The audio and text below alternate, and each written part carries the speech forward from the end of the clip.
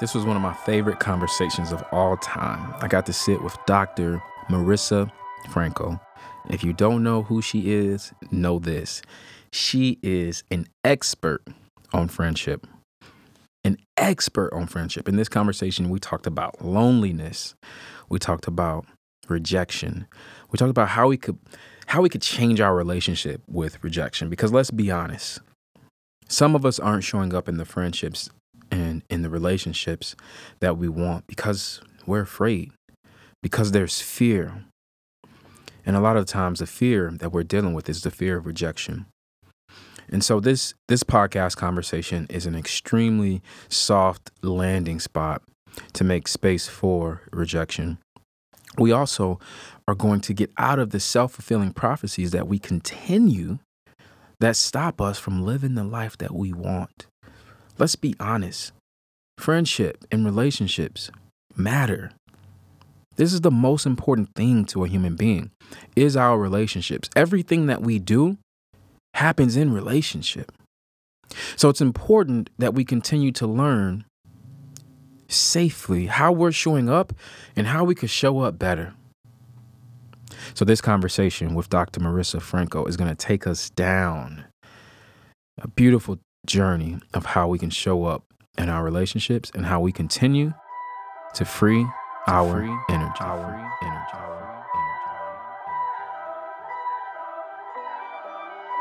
The first thing I want to know, and this is obviously like a very deep threaded question, so I understand like there may be another thread we may need to visit. But I'm curious, how do adults who feel like their relationships have fallen out because of the pandemic, like the pandemic was the trigger that caused their adult relationships to fall out of the intimacy of the connection that they were used to, how do they reconnect and like rekindle those old relationships that they still value? Yeah, well, I think the first step to reconnection starts with your mindset around it. And so sometimes we fear, oh, they don't like me anymore. They hate me. We haven't talked in a while. And I would just encourage people to not assume that ambiguity or silence means something negative. And that will prime you to be able to reach out again, which is really what I would suggest. So just kind of touching base and saying, I've missed you. We haven't talked in a while. Just wanted to check in and see how you're doing. And taking it from there, and actually reconnecting with people is one of the first pieces of advice I give people when they're like, how do I make friends? Because when you reconnect, the research finds that you already have more trust compared to someone that you just met. And so the relationship can move a lot more quickly. You get a lot more bang for your buck versus having to go out and meet someone new and starting from scratch. What if there's a relationship where the trust isn't as strong because, and I'm just going to make a situation up here that's pretty common. I'm sure you see it in your practice, but you have one person who gives a little bit more. They're the one reaching out. They're the one making the plans. They're the one saying, hey, we should hang out and we should connect. And then the other person is more of I'll make time for it when I can make time for it. Yeah. So how do we handle that? How do we manage that? Yeah, that's a good question. Since I've started studying friendships, I've come to realize when it comes to our relationships, we can't expect things to change unless we address them. So it would be important to actually bring that up and, maybe after you initially reconnect, say, this is what I've been struggling with in this relationship. It is so important to me, but I just feel like sometimes I'm the only one reaching out. And that feels really hard for me. And I was wondering what that's like on your end, whether you would be willing to reach out more, because I would really like for this relationship to continue, but that's what I know that I might need. And if the other person isn't open to that, then you have a few decisions moving forward.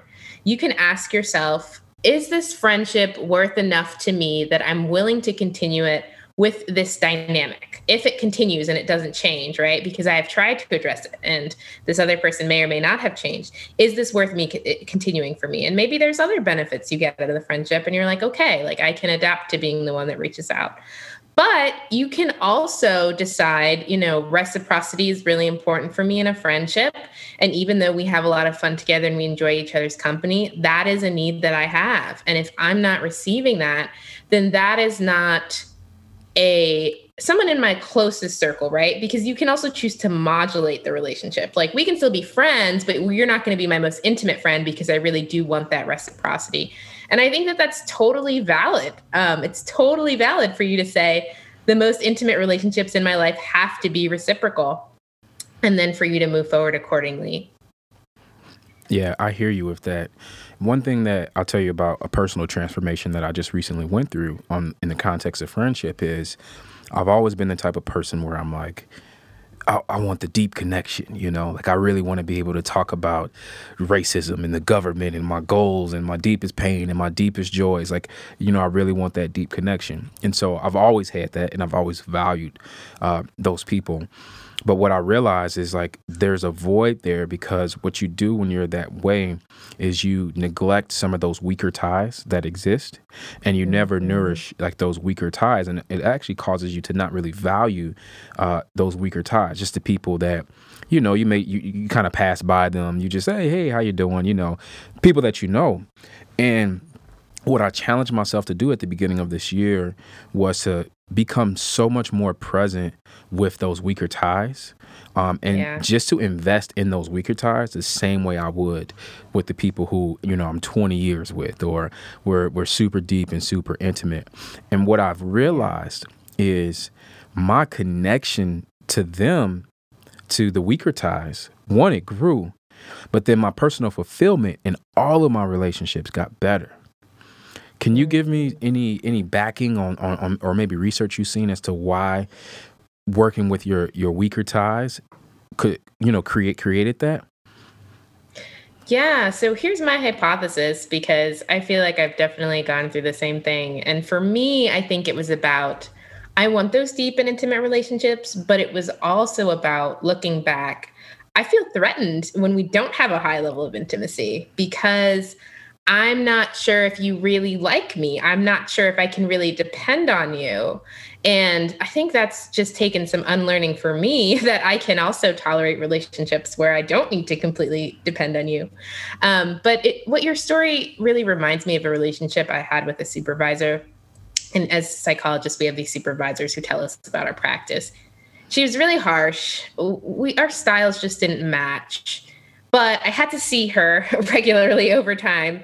And I ended up being like, I think I have to start asking myself, what does she provide me instead of does she provide me with what I'm looking for?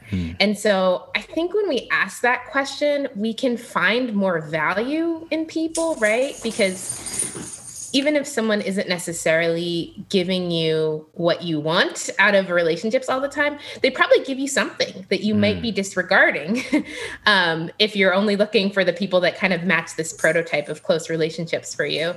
And so I think when we kind of open ourselves up to those looser ties, we're just more likely to learn from people and to gain more wisdom. And, that's the beauty of looser ties. The research finds that they show us a different point of view or show us a different perspective. So I think there is some value in keeping in the looser ties, but I think it does require some adjustment in how we think about our relationships. And I've noticed from my introspection with the looser ties that those relationships also have a lot less pressure. Because when you know someone and you've known them for so long, there is an expectation, an expectation of how we're going to treat each other, how we're going to show up for each other in our lives. But with those looser ties, there's really not that strong commitment. And so I really see it as an opportunity almost to invite people, new people, to this newer version of you. Sometimes you have friends that you had for 10 plus years. They may not see your changes. They may not be ready to identify like you have changed. But a newer person can come into your life and you can actually invite them into the deepest level of intimacy because they're meeting you at a clean slate. They don't know any of your old stories. They don't know anything about you. They just know this present version of you. So I think that mindset shift really, it just makes everything so much lighter. Yeah, I definitely love what you're saying. And I think, I was just one thing that I've been talking about that's been popular with people is why do you still need friends when you're in a romantic relationship? And I actually used to study identity before I studied friendship. And I just realized how deep of a role friends play in our identities. And how if you're just experiencing yourself in one relationship over time, you're just experiencing a straitjacketed version of yourself, because as much as someone can fulfill you, there will be sides of you that they don't understand. And so just having that large community of people to turn to says, oh, I can experience this side of me because they get that, or this side of me because they get that. And I think that relates to what you're saying about, when you meet new people, there's these sides of you that have grown and evolved that might be harder to tap into in your own relationships, but easier when it's like, I'm this new person, I'm a blank slate. So for the person who's in a relationship and, their best friend is their partner, nothing wrong there, no shame there. But the relationship and their commitment to the relationship and the safety that they feel in the relationship has caused them to drift away from their platonic friendships.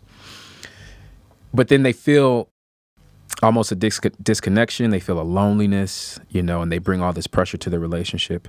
What's your advice to them to also still cherish and value the relationship, but also to come out of it and to make themselves available, for their friends, ones that they've probably neglected? How do they get out of that routine of being only in the relationship and come into all the other relationships that also matter? Yeah, I think first it takes a shift in mindset, because I think we've all been taught, this one person is your puzzle piece to completeness. And, I'll just drop some research information as to how wrong that is. There's actually 3 types of loneliness. Intimate loneliness, which is we feel lonely because we don't have those very close, intimate ties, best friends, relationship partners. But then there's also relational loneliness, which is I'm lonely for the friend, just a friend. And then there's also communal loneliness, which is I'm lonely for a larger community that shares a common goal, my church, my bowling league, my political lobbyist group. And so we can experience any of those layers of loneliness and still be lonely, even if our intimate loneliness is fulfilled. Without communal loneliness, without relational loneliness, we can still feel lonely. And so if you're treating your relationship like an island, you might be welcoming a lonelier life for yourself. I think another piece of research that I like to share is that actually having friends is part of what keeps your relationship healthy. According to the science, when you're able to turn to friends when there's tumultuous times in your relationship is more likely to be resilient in those times and to endure. And so thinking about this being an act that is on behalf of your relationship, you making friends, instead of something that is taking away from your relationship, I think is the mindset within which you want to approach this.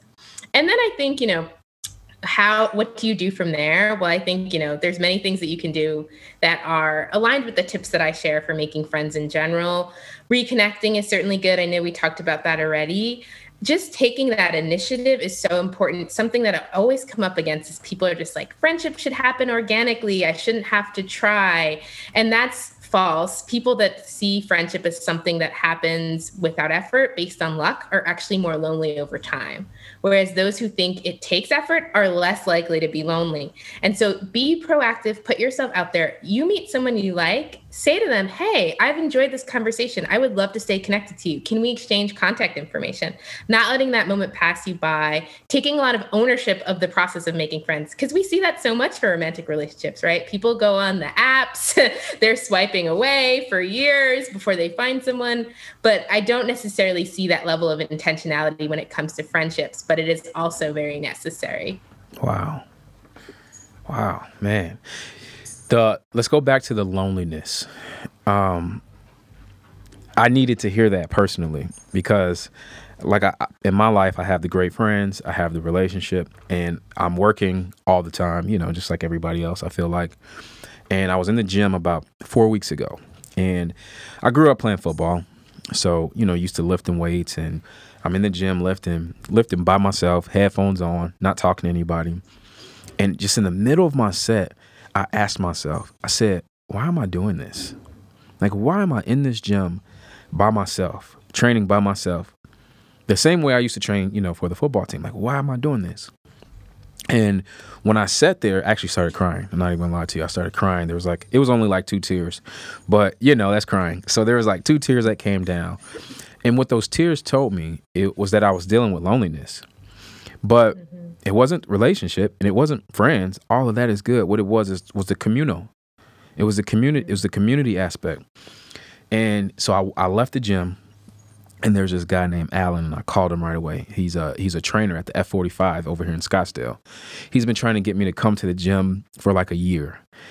And so I called him and I said, hey, how are you doing? And this is not someone that I regularly call, He answered. I'm like, hey, how you doing? And he's like, oh, actually, my dad just passed. So, I'm down here, dealing with family things. And it was like that was supposed to happen because I offered him a safe space. I said, you know what? My dad passed a few years ago as well. So if you need, an ear, if you want to talk about it, if you want to just be around someone who's experienced that and we can talk about something completely different, let me know. Take me up on that offer. And I was able to offer him a space, for healing for that. And then I asked him, I said, you've been trying to get me to come to this gym for years, for a year now. Like, is that opportunity still there? Can I still come? He said, Sylvester, I would love for you to come to the gym. There's so many people I want to introduce you to. I want you to be a part of this community. So I go. Awesome. It's been 4 weeks now, and I've gotten to meet so many high quality people just because I did that introspection, just because I let that tear come down and I realized it was like, the communal loneliness, it was a hole in my life. Now I open myself up to Alan, and I get so much fulfillment out of that part of my day where now I haven't worked out by myself in 4 weeks and I have no intention to. Like, I love the group fitness, because like you said at the beginning, working together towards a common goal. Well, even though we all have an individual goal of we want to stay in shape, right? That's the individual goal. We also all have the goal of we want to be witnessed and seen in a community.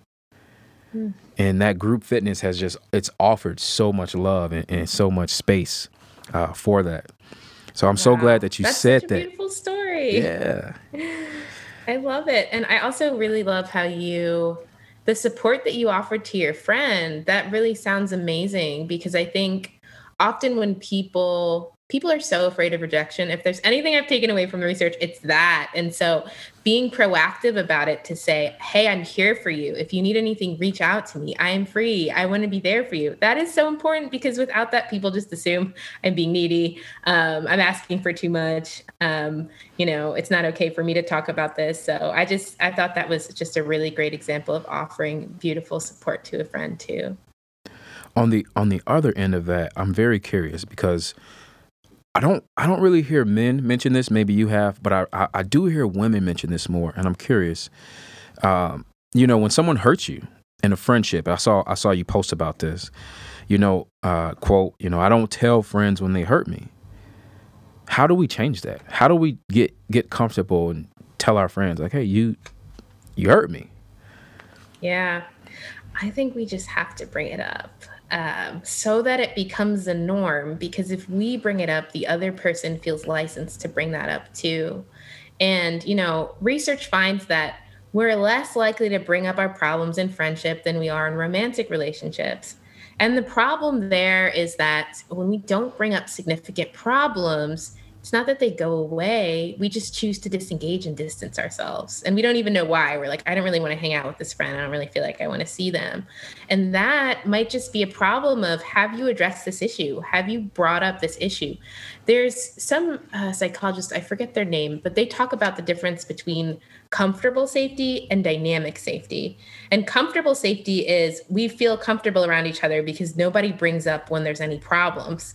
Whereas dynamic safety is we feel comfortable bringing up problems and repairing the relationship, coming together and being open as problems continue to come up.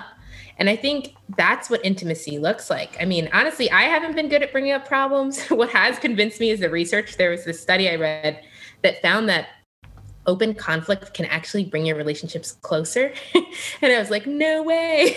Okay, okay, now I actually have to like bring up this issue that I was having. And so I talked to my best friend about some things that had been on my mind because I noticed I was withdrawing from her. And she started crying because she was like, never before have I felt so close to someone through having conflict with them. And I was like, oh my gosh, this is amazing. This is amazing that this can make us closer, make our relationship more intimate, make our relationship more honest if we're able to bring up that conflict. That being said, the effect of conflict totally depends on your delivery of it. So thinking about the larger goal of conflict not being to win or for me to vent or get my point across, but to heal our relationship. And if I have a problem in a relationship, there's a problem within our relationship because I am one of the parties in it.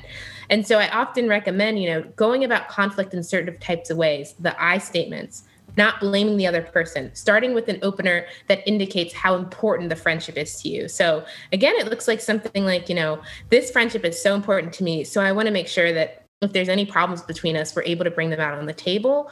And so I just thought it was important for me to voice that when this happened, I felt this way. What was going on for you? And so we also have to be open to perspective taking and conflict, right? Because, for example, I was mad at my friend because I asked her to review one of my book chapters for the book I'm writing, and I didn't hear back from her.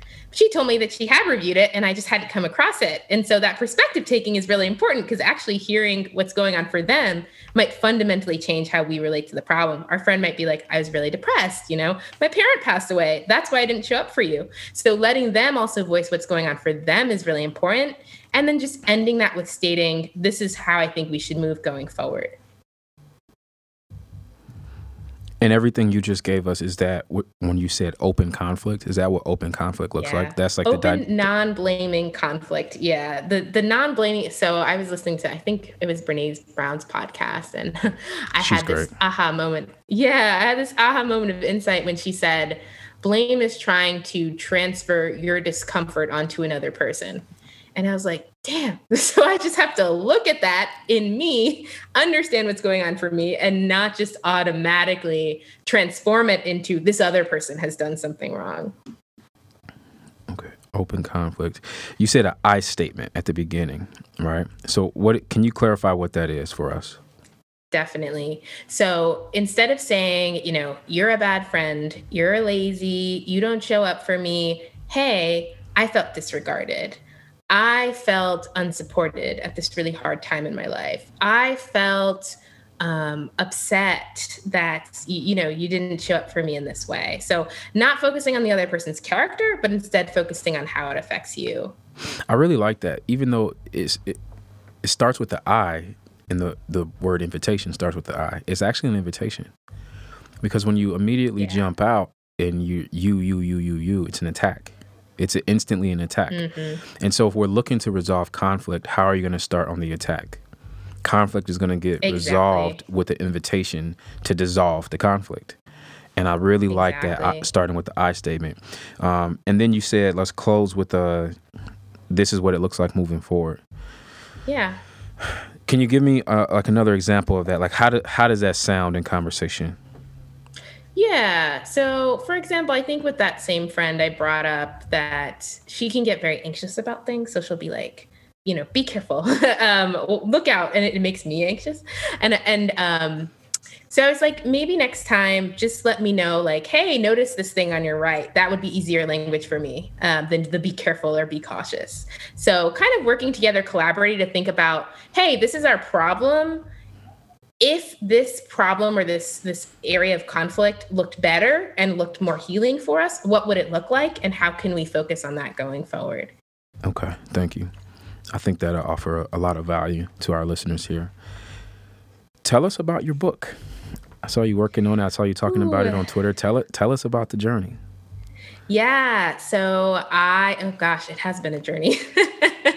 I was a professor and I got this grant to study social support in China and Vietnam. And I was reading all this. Social support is just like providing support to people in need. I was reading all this research on friendship and I was like, oh my gosh, people need to know about this. This is helping me so much. So I started writing for Psychology Today to get my name out there. And then I wrote a book proposal. I pitched to agents. And I got an agent. It took me a whole year for them to say, hey, this proposal is good enough to send out to publishers. And I signed in November with Penguin Random House, and I've been writing it for this past year. And the whole thesis of it, it's deep. It's a lot of psychology. It's a lot of research. I don't want to give people just these hot tips on friendship, because I think people can't apply them unless they explore who they are and what their baggage is. And so the kind of thesis of it is that how we've connected in the past affects who we are now, and then who we are now affects how we connect, right? And so there's this way that if we have all this baggage, these negative experiences, we go into new relationships mistrusting and more hostile, right? And then that affects our ability to connect in the future. And it becomes this sort of self-fulfilling prophecy that we only can really disrupt if we're aware that it's happening, instead of assuming, yeah, people are harming me, but like, what role do I play in a dynamic? A relationship is a dance most of the time. So yeah, that's the thesis of it. I'm really excited. I'm writing my last chapter now. It won't come out for a while, to November 2022, because that's just how books are. Right. But yeah, it's been giving me life during this pandemic. Isn't it amazing how writing a book actually, it just forces you to teach yourself new versions of yourself. It forces you to learn about yourself and your old self. It just, like, I love writing books. I love the process. So I'm so happy for you. Is this your first one? Thank you. Yeah, this is my very first book. Do you have a title yet? So far, it's Platonic: How to Make and Keep Friends as an Adult, but my editor can push back on that. So you might see something different in November 2022. Well, yeah. I'm telling you now, when it comes that time to release the book, you got to come on back on and tell us all about it. I would love to. This has been so much fun. Do you have a current practice now, that like an active psychology practice now? I'm licensed, but I'm not currently practicing. Okay. So what's a typical day like for the friendship expert? Oh gosh, I am juggling so many hats. I work in policy on social behavior change in the government, like basically changing people's behaviors and figuring out the science of that using my psychology background. I also am writing my book simultaneously, so that's a lot. I do some speaking and, trying to build up my business there. And then I also write for Psychology Today. So it is, I'm sure juggling the life of a kind of semi-entrepreneur and trying to do it all at once. So how do you set boundaries with all of these things, and how do you stay organized, and how do you put your time and say, hey, this is more important than this? Walk me through your organizational process.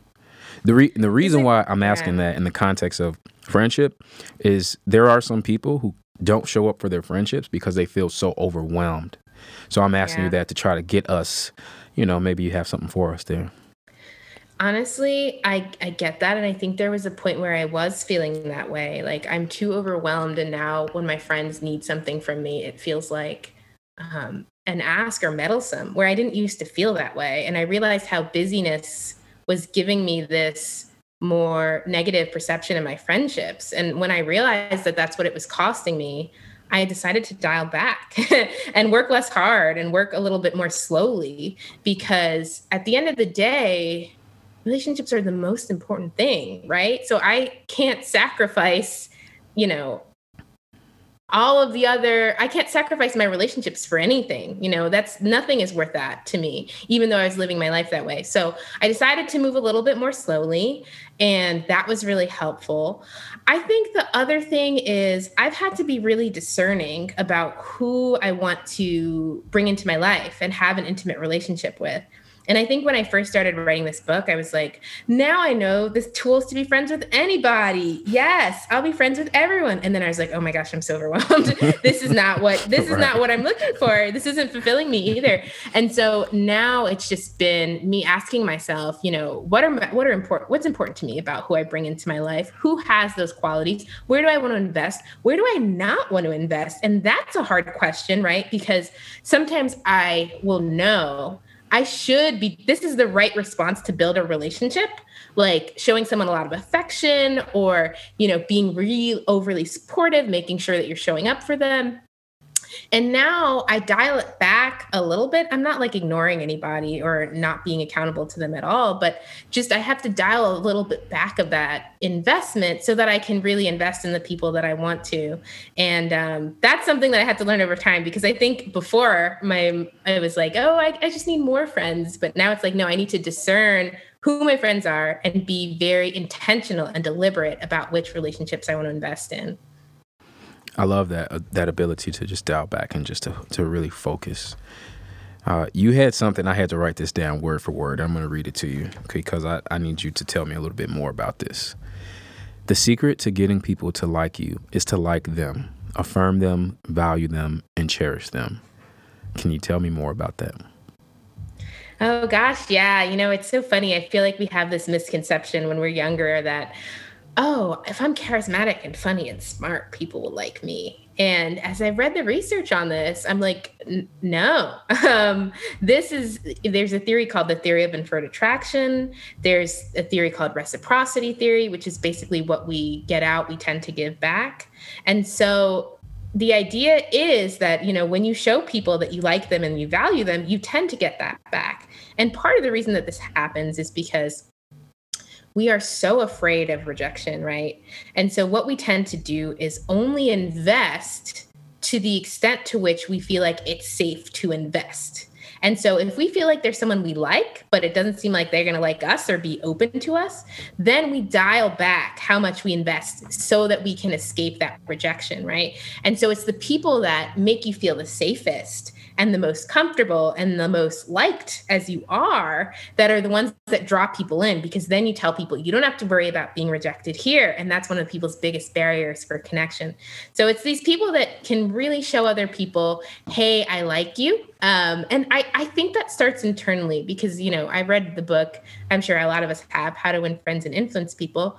I thought all his strategies were correct, but I found it very exhausting to have to remember all these strategies and, do this weird thing intentionally. And then as I read the research on authenticity, I was like, oh, actually acting inauthentically deteriorates our mental health and well-being. And so is it worth it to be so likable at the expense of your health, well-being, and sense of authenticity? And so I realized, I think how we reconcile these things is to actually internally be someone that feels more grateful for people, that's looking for things to like in other people, that goes into an interaction and asks themselves, what am I looking forward to when seeing this person?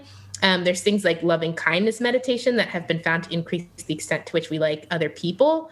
So yeah, just like, it's not about just telling people what they want to hear and telling them you're great and I love you and being a sycophant or being a flatterer. It's about actually working internally with yourself to just allow the love that you have for other people. And I say allow very intentionally because I think as social creatures, we all naturally have love for other people, but it's our scars, our baggage that makes us mistrust people, that makes us be more skeptical of other people. And so I think that love is really already there, but we need to find ways to tap into it. Mm-hmm. We've mentioned a few times here rejection, so I really think it's important that we at least touch on that, because when we're dealing with our friendships, growing with even in our own body and into our own selves and relationships, rejection is such a fearful thing that we all fear, right? We don't want to be rejected. Can you tell us a little bit more about how to move forward?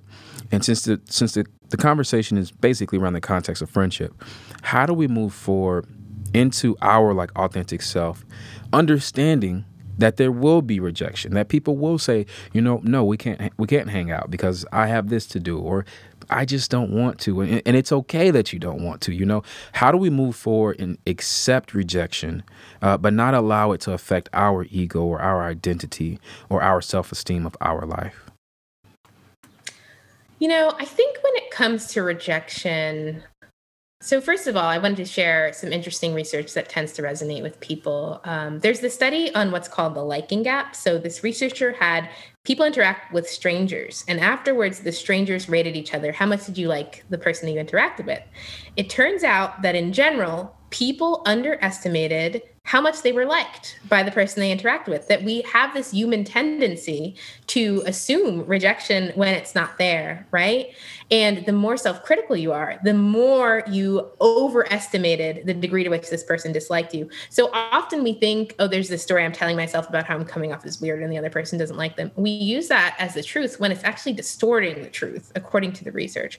And I say that because I think part of rejection is not just a single instance, but all the chatter that we add to that instance, right? So, for example, if I'm trying to make a new friend, the other person's like, I got a lot going on in my life. I can't hang out with you. If my chatter that I add to that is, I'm not likable, nobody wants to be my friend, this is a problem with me, I'm never going to get over this, everybody hates me. If that's my chatter, it's going to hit a lot differently. It's going to feel a lot more rejecting than if my chatter, my baggage, what I add on to that is, we just might be at incompatible stages of our lives. And so this just might not be fitting for this time, rather than seeing it as something personal. So this actually brings me into my last point on this. So in the psychology research, researchers have investigated what makes people resilient versus what keeps people in their pain, right? And they found that there's these sort of three things that make negative events linger within us and make them feel more heavy and make it harder to get out of them. And that is, they're called the 3 Ps. One, when we assume things are personal, people that assume things are personal are more likely to suffer for a longer period of time. You can't hang out with me, so I assume it's because I'm not likable rather than you have things going on in your life. 2 is prevalence. We assume that one bad instance means that everything in our life is bad, right? This person can't hang out with me. Nobody likes me. Nobody in my life thinks I'm good, rather than, maybe it just didn't work out with this person. And the 3rd is persistence. And that is the idea that this person didn't want to hang out with me, so nobody will ever want to hang out with me. This is it for me. This represents everybody out there who is going to think I'm not good friendship material. And so the more that we can develop an internal dialogue that emphasizes, hey, this may not be personal to me, this just might have been an incompatibility between us. There are other people out there who might also be more open to this, who might also have a more compatible schedule with mine. And also, I have other friends that are great to me. So this person's response doesn't represent everybody's response to me. That more healing internal dialogue really helps us get over a rejection. So it sounds like part of all of our work is to be more self-compassionate towards ourselves when we're talking about our journey, whether it's friendship, job, whatever it is, just bringing in a more self-compassionate voice, a more friendlier voice, right? We want to be a better friend. We want to make more friends, or we want to, increase the potency in our friendship. Let's turn that light inward as well. Right. And just bring that inner voice in here and not beat ourselves up. I think it's such a great reminder. Yeah, definitely. Self-compassion is key. I tell people, hey, assume people like you unless you have strong evidence otherwise, instead of assuming people don't like you and acting accordingly. Relating to ambiguity with optimism is really, really important. Yeah. I'm just sitting here thinking about it. Most of the people that I come across, I don't dislike. Like, you have to typically do something, for me to be like, oh no, never talking to that person again, or never dealing. Like, most interactions are pretty pleasant. I don't walk into interactions like, oh, this is going to be bad, this is going to be awful. I always go into it with a ray of hope. I know some people don't like hope. I love hope. I like hope a lot. I like hope I need that positivity. I need to know that something good could come from this. Even if something good may not come from it, I don't want to assume that something bad is going to come from it. Mm-hmm. Sylvester, I think that that's a really good approach, because when it comes to our relationships, right, we often never get that feedback. Does this person actually like me? Does this person not like me? So our internal dialogue plays a larger role in how this relationship affects us than what the actual reality of the relationship is, because rarely do we actually know that. So how do we check in? Because it's a very vulnerable thing to just say to someone, "Hey, do you like me?" It's a very vulnerable thing. It puts a lot of pressure on them. What's a way we could get to that point? That's safe for the other person and safe for ourselves. I think that, liking is also conveyed through actions and behaviors. So, is this person engaged with you? Are they reaching out to you as well? Are they complimenting you, praising you, showing you affection? When you say, "Hey, you mean a lot to me," are they like just like, "Thanks"? Are they like, "Oh yeah, like you mean a lot to me too"? I Right. think there's a lot of cues that kind of That thanks. If you get that a will clue us if in. you're emotional, if you open up and all you get back is a thanks, there you know right there. You know it. You know it. They're That's how not you know without asking. yeah, they're not ready to meet you in that space. Yep. Yeah, and I love how you put it, right? They're not ready to meet you in that space rather than, you better work on yourself because this person didn't react the way that you wanted them to. Yeah, I was coaching this guy a few years ago. And rejection was one of the themes that we were dealing with. Now, it was greatly related to the rejection that he received in his childhood that was continuing to play out in his adulthood. And he was so afraid to ask a woman out on a date, single guy, and he had this desire to be in an intimate relationship. And I remember asking him, I said, what is it? What's the problem? Like, why are you afraid to ask a girl out on a date? And his response was, if she says no, I don't think I'll be able to go on. Oh. Yeah, I mean, it's very sad. And the 3 Ps that you gave me is exactly what he was dealing with. He was taking it personal. And I remember telling him, I said, the interesting thing about, at least in the dating context, when it comes to, hey, you want to go out with me? You want to grab a drink? Let's get dinner, whatever the conversation is. I said, one way you can really look at this is realize that she's not rejecting you and she's really rejecting the situation. And when he said that, he was like, huh, she's rejecting the situation. And I just think that sentence brought him completely out of this is all about me, because he's also joining the situation. And once he realized that there was a situation, which my therapist calls it the third body, whenever like one body and another body comes together in an environment, he calls it the third body. And so if you're going out on a date, that's the third body. That's a situation. It's a space that two people are creating. And just because one person says, no, I don't want to join that space, or I don't want to join that body, there's 8 billion people in the world. Like, someone else would love to go get mac and cheese with you, or someone else would love to watch cartoons with you, or whatever it is. So I really love that theme of like, hey, like, let's not take this so personal. Like, let's not be defeated because Yeah. someone is rejecting us. Sometimes they're not rejecting us. Sometimes they're just rejecting the opportunity. And we can't assume that we know what's going on in everybody's life. We can't assume that we know what pain they're dealing with or what schedule they have, you know? I love that. And I think what you're saying points to another important point, which is that the people that are most afraid of rejection are often the most rejecting. Because I can share a story about this from my own life. So I had a boyfriend and I was performing at an open mic.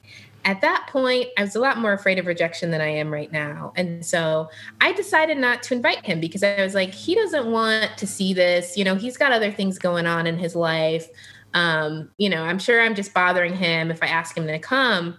But then come to find out, he feels really rejected that I didn't ask him to come to this open mic night. And I think, when you're so afraid of rejection, you assume that everything is a burden to everybody else. Everything you ask for is a burden to other people. So you don't initiate, you don't follow up because you're like, I think they don't want to hear from me.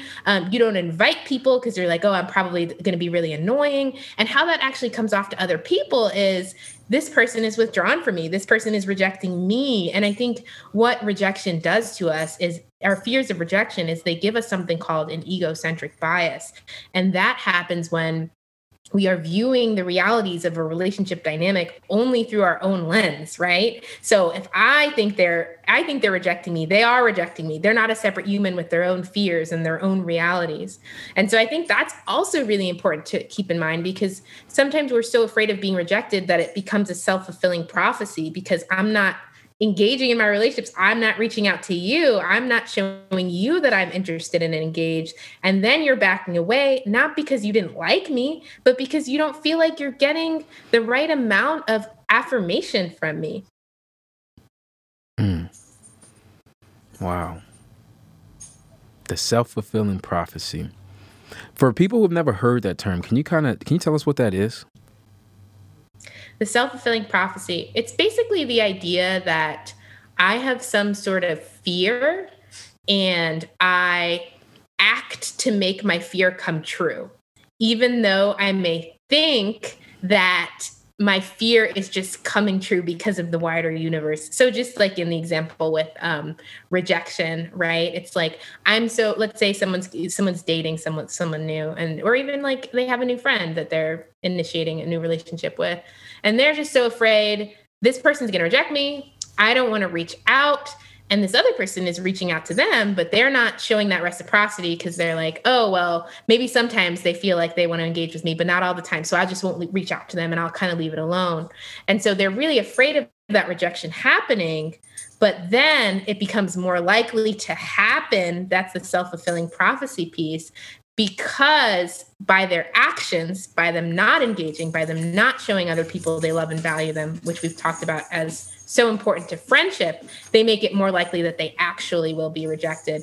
And so the psychologist puts it really well that our disorder creates the conditions that nurture the disorder for a lot of our disorders, a lot of our mental health. And I think rejection is no exception here. Wow. How do we come into your network? I know you have the email list, you're working on the book, like you're on Psychology Today. Tell us everything you're doing so we can get totally connected with you, so we can link up with you. Yeah, thanks so much for having me. This was so much fun. I love talking about all things friendship and relationships. If you want to hear more, you can check me out on Twitter or Instagram at Dr. Marissa G. Franco. That's DrMarisa You can also go to my website, www.drmarissagfranco, where you can sign up for my newsletter to receive more information on the research of relationships, to hear about my book, and to take a free quiz that assesses your friendship strengths and weaknesses. Thank you so much for your time today. It is greatly appreciated. I believe you really helped us free our energy, and you got us moving towards the direction of just adding more value to our friendships, even having that self-compassionate voice for ourselves. I really appreciate you joining us today. It was my pleasure. Thank you so much for having me.